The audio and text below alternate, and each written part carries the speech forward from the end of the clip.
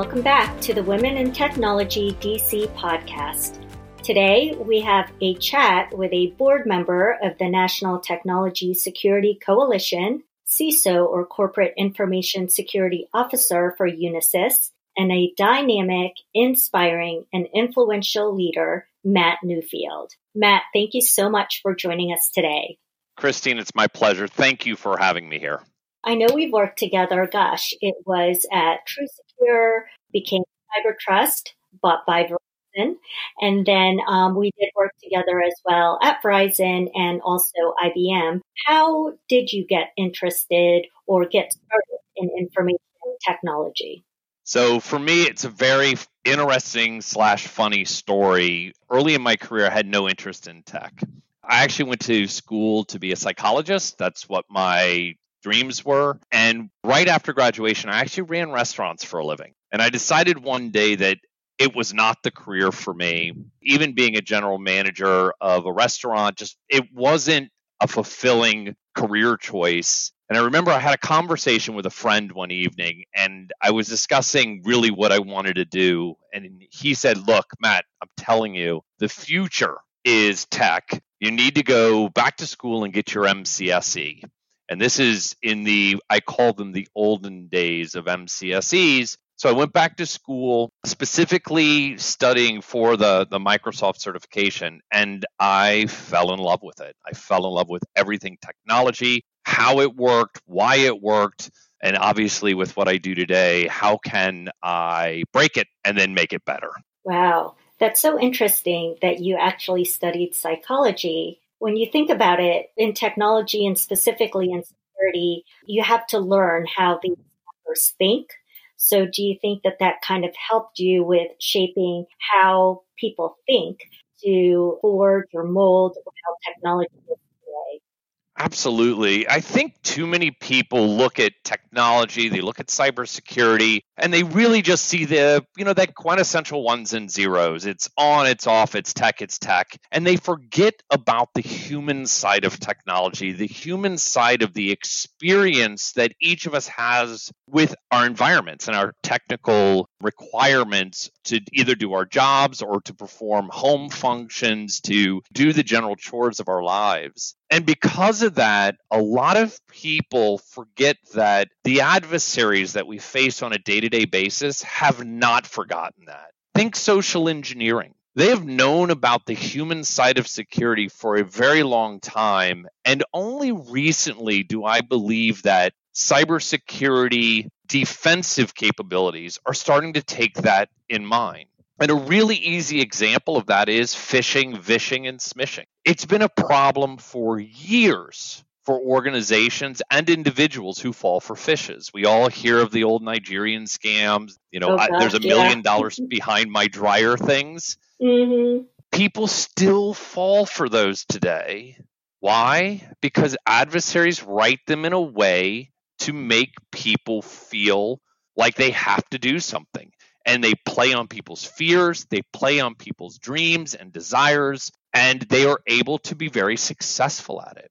My psychology background has really helped me in my career, helped me shape my message. It helped me shape the people that I surround myself with, the teams that I build, and the programs that we implement to help protect corporations. Of course, now you're a CISO. What keeps you up at night?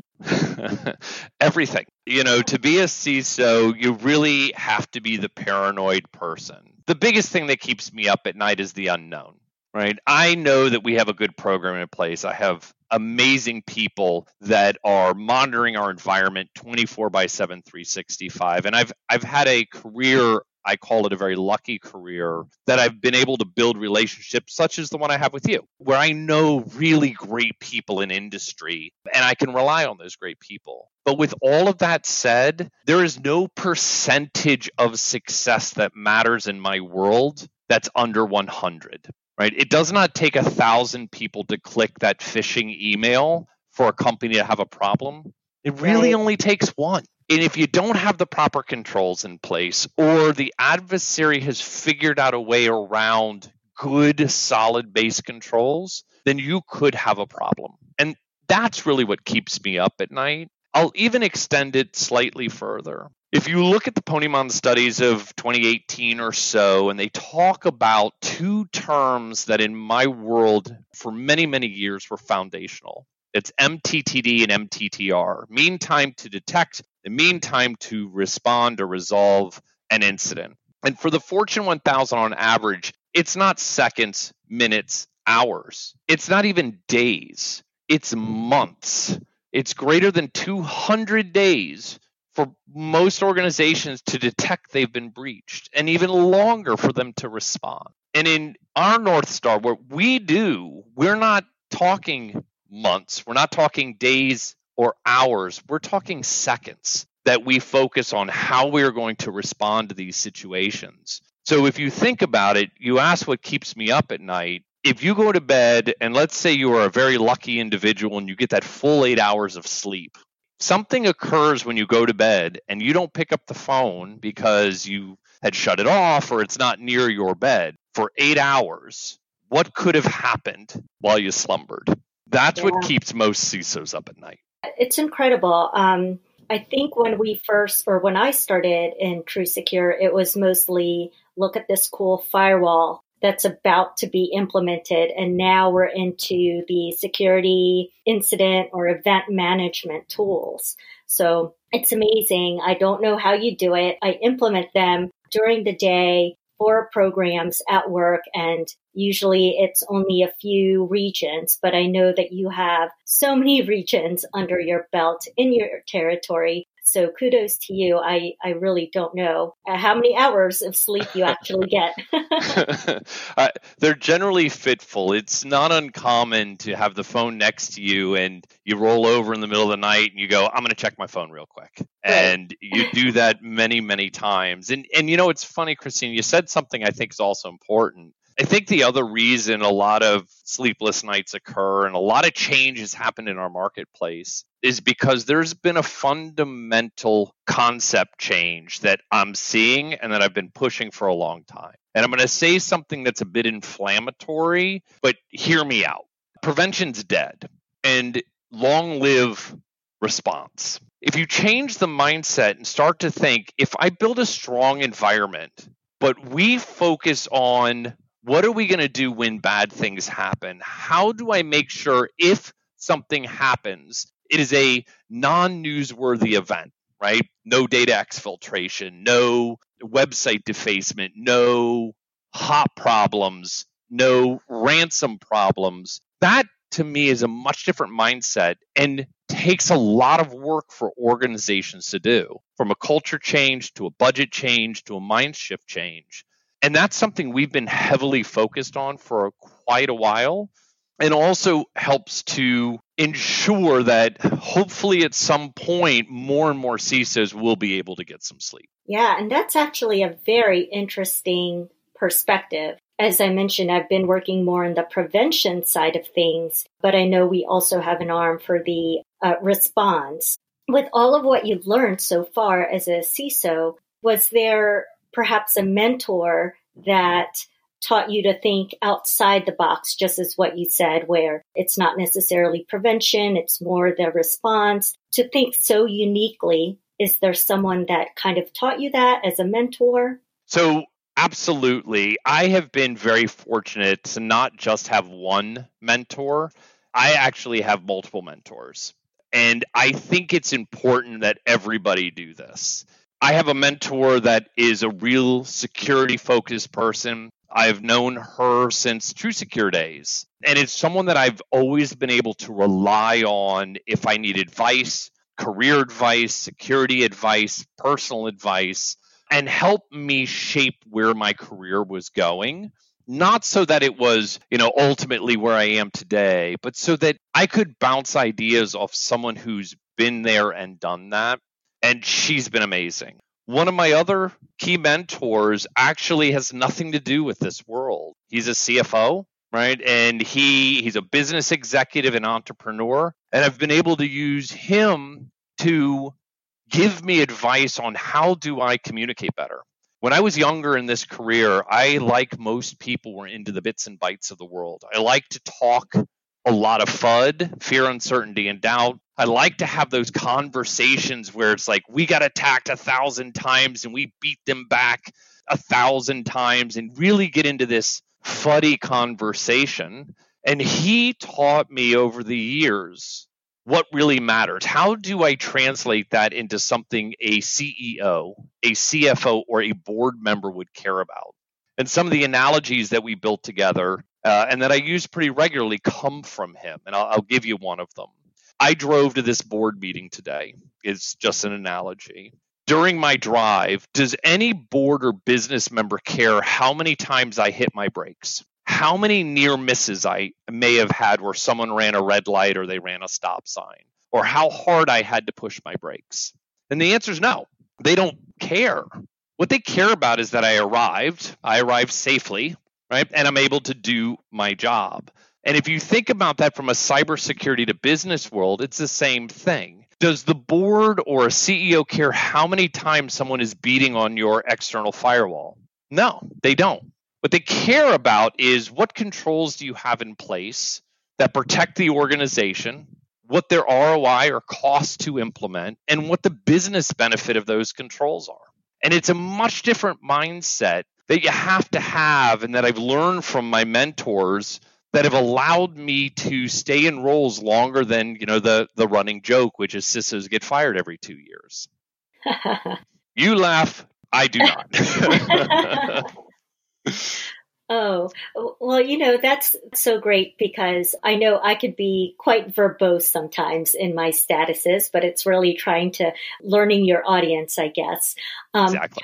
But going back to your first mentor that you mentioned, I love it that you have many. It brings about multifaceted results, I guess, where your input is from many different individuals that can give different various backgrounds and lessons for you. Now, in your leadership roles at various companies, what advice do you have to retain strong women, such as that first primary mentor you mentioned, to retain strong women in their technical positions, or to help them advance into leadership roles? I'm going to add a third to that. It's how do you open up opportunities for women in a field that is predominantly male dominated? Oh, absolutely. Let's start with that one. It's interesting. Over the past many, many years, I've been working with diversity teams to try to help solve this problem. We always hear these metrics of cybersecurity is 11% women, which is actually, I think, an inflated number, because a lot of CISO organizations have non-cyber individuals that tag themselves as cybersecurity, but maybe something else within that organization. So I think that the number's worse than already a very bad statistic. And my mentor has told me this, and quite a few other people have brought this to my attention, which would be difficult for a man, in my opinion, to understand. So we need to just change. And it was about basically how jobs are posted and the mentality difference on how those postings may be viewed by potential candidates coming from different backgrounds, man versus woman, maybe a minority, maybe someone who is newer to the industry or to the region in which that job is posted. They may not understand. And one of them is, a lot of times in cybersecurity jobs, the requirements for the job and the posting are generally unattainable. I need 25 years of cybersecurity experience, right? These kinds of nonsensical things. I need someone who has a CIS major at their university. I need someone who's mastered these 4 or 5 or 6 or 9 technologies, when in reality you don't. And if you put requirements in your postings, you are going to hurt yourself and your organization, because some of the greatest people will not apply for that job because they think they don't meet your minimum criteria. And I think we in the hiring world have to step back and change our mindsets and look outside the box. So I'll give you a great example. One of the key leaders in my organization has a political science background, wanted to get into politics in her career. And when we met and started working together at one of the organizations that I was at, I quickly was able to see that she had an aptitude for cyber in our conversation. She showed this desire to learn. And I was able to get her into the roles needed to get to where she is today, which is a direct report of mine at a public company. And she's amazing at what she does. But she's even told me she never would have applied for these jobs in the past, because if you looked at her resume when we first met, she did not have the experience that she thought would be required. So I know that's a long-winded beginning to it, but I think it's critically important. Yeah, absolutely, Matt. I think that's absolutely critical. With what you said, where the job description might be too far gone, and women, mostly, when they look at jobs, sometimes they want to make sure that they are qualified for that job. But a lot of us will not even touch it, not even within an inch. We're not even going to get close to it because we already think after that third bullet that we're not fully qualified for the job. Exactly. If you do not put yourself in the shoes of others, if you do not take a deep breath and listen, and I think that's the critical thing, listen to perspectives that are different than your own and make rational decisions based on those perspectives, you are going to continue proliferating a major problem in our industry. And that's what we see today with a very male-dominated focus. And it just can't be that way. So you talk about how do you retain women in this field? And I think it's a very similar approach. You need to make sure that in your organization, you have a good balance of diversity in your organization. I understand now, and it's taken me a while because, again, it's all about perspectives. It's all about what your history has been, of what it means to have people that think like you, look like you within your organization so that you feel that kind of a connection. So those individuals that may be out there that think I have one woman in my CISO organization, I'm successful, I hope that they think again. To be honest, I hope nobody thinks that way, but unfortunately, as you and I can both imagine, there's probably a lot of that out there. And you need to take chances, to your point, on people that may not have that perfect background, but that you can help mold and grow and help really meet the dreams that they have inside of this field. And you need to take chances on people. If you think about that 11% pool, and let's be more realistic and go maybe 8 to 10%, there is not a huge pool of women in cybersecurity today to even look at to bring into an organization as a quote unquote expert. It's just they're not there. So you need to start thinking again outside the box and looking at people that come from these diverse backgrounds. And as I said, I'm a psychologist. That's what I wanted to be. One of my key individuals in my organization, key leaders, wanted to be in politics. So when I'm talking to universities, when I'm looking around my own organization, and I don't mean my office, I'm talking the entirety of the organization, I talk to people who have no cyber backgrounds because I can teach you cyber. What I look for are curiosity. I look for people who are curious. I look for people who like to break then fix things. I look for people who don't take answers solely at face value. And they like to ask questions. You know, that question like, why? Why is that the answer? Why is the sky always blue? Why does that box always blink 3 times than 2 times in a red tone? I'm making all that up, obviously, but I'm looking for that because it's hard to train a personality. It's hard to train a mindset. It's easy to train cybersecurity. It's easy to train technology. And again, if you start thinking that way, you can really attract a diverse pool of individuals to come work with you. Yeah, with all the different backgrounds. That's just fantastic. And I'm so glad. And you articulated that so beautifully and perfectly. There are job descriptions out there that will ask for, let's say, at least 5 years experience, yet the title is an entry-level position. So, yeah, I think you're absolutely right in saying that you can't train the soft skills or curiosity, the love and passion for learning and growing within technology. Christine, you hit the nail on the head. It's the absolute correct thing. And again, that new mindset where I don't have to have all cyber experts as they come into the organization is important. And I will tell you, one of the other benefits for anybody in leadership that's listening to this, nothing builds loyalty in both directions between you and the person that you've brought in and that person to you than taking a chance on somebody.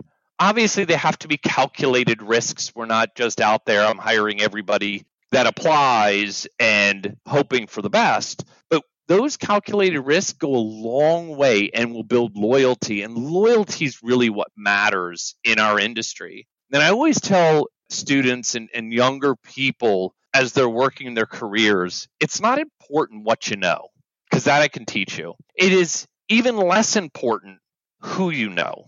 What's really important is who knows you.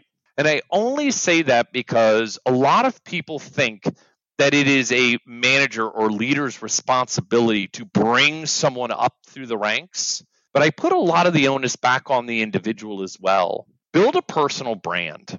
Whether you're a man or a woman, whether you're born in one country or you've moved into that country, none of that matters. Build a brand.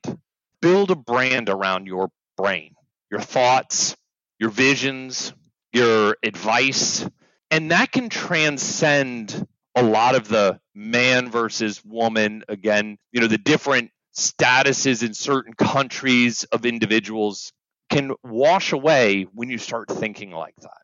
Yeah, that is so magnificently and very well said. And now you are a true leader in the technology area, specifically in cybersecurity. What advice do you have for male leadership regarding supporting women in technology? So I think the biggest thing that men need to do is listen. We need to listen.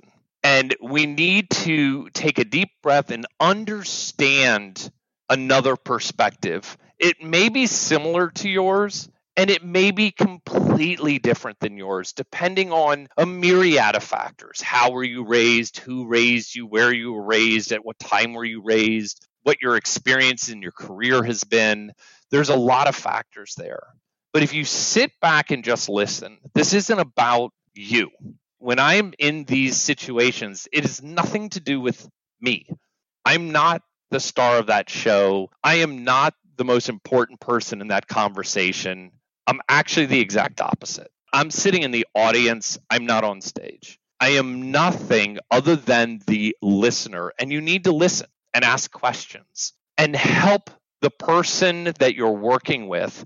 In this question, the woman that you're working with, maybe understand your viewpoint later, but you need to understand hers. And you need to come to an alignment so that you can help mold a position for that person that they can be successful at, right? And take away some of the inherent maybe requests, the inherent requirements that make it such a male-dominated role, so that a woman, to your point earlier, is comfortable that they can be successful in that role. It can be very simple things like understanding if the woman in that leadership position is a mother and needs to take time off for whatever reasons. That shouldn't be different than any man who wants to take time off. They shouldn't have to talk to you about picking a child up, for example, or having a child sick and be made to feel like that's less important than any other situation they may be experiencing. And I know that's maybe a weird analogy to bring it up, but I only say that because it comes up a lot in my regular conversations. I will talk to someone, they're like, well, I can't really take that role because, it is not uncommon during a work week for me to have to leave a little early to go pick a child up. And I always tell people, why does that matter? Don't take offense to this, but I don't care. You have a job. Mm-hmm. You have a role and you have deliverables, whatever those deliverables are. If you get those deliverables done, everything else doesn't matter. If you need to leave early to go do a thing, leave early to go do a thing. If you need to come in late because you need to do a thing, come in late because you're going to go do a thing. And again, to my point is just you have to think differently. You can't think, and I do quotes in the air that you can't see, so old school, so mired in mud or mired in an old way. You have to think different. Gosh, Matt, with everything that you're saying, it's like goosebumps right here, specifically for someone who is an advocate for women in technology. So I understood it before, but I understand it even more now why you are such an inspiring and influential leader. So let's do the last fire questions just for fun here. Homebrewed or Starbucks coffee? Homebrewed. If you can invent one thing, what would it be? I'm going to go really weird, a food replicator.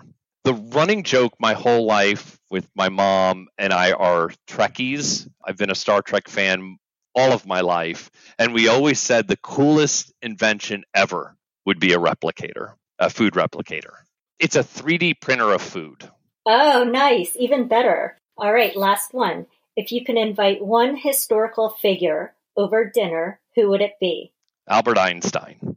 I would love to have a conversation with Albert Einstein. I think just understanding how you come up with the theories you come up with, how you turn them into mathematical formulas, to me is mind-bending.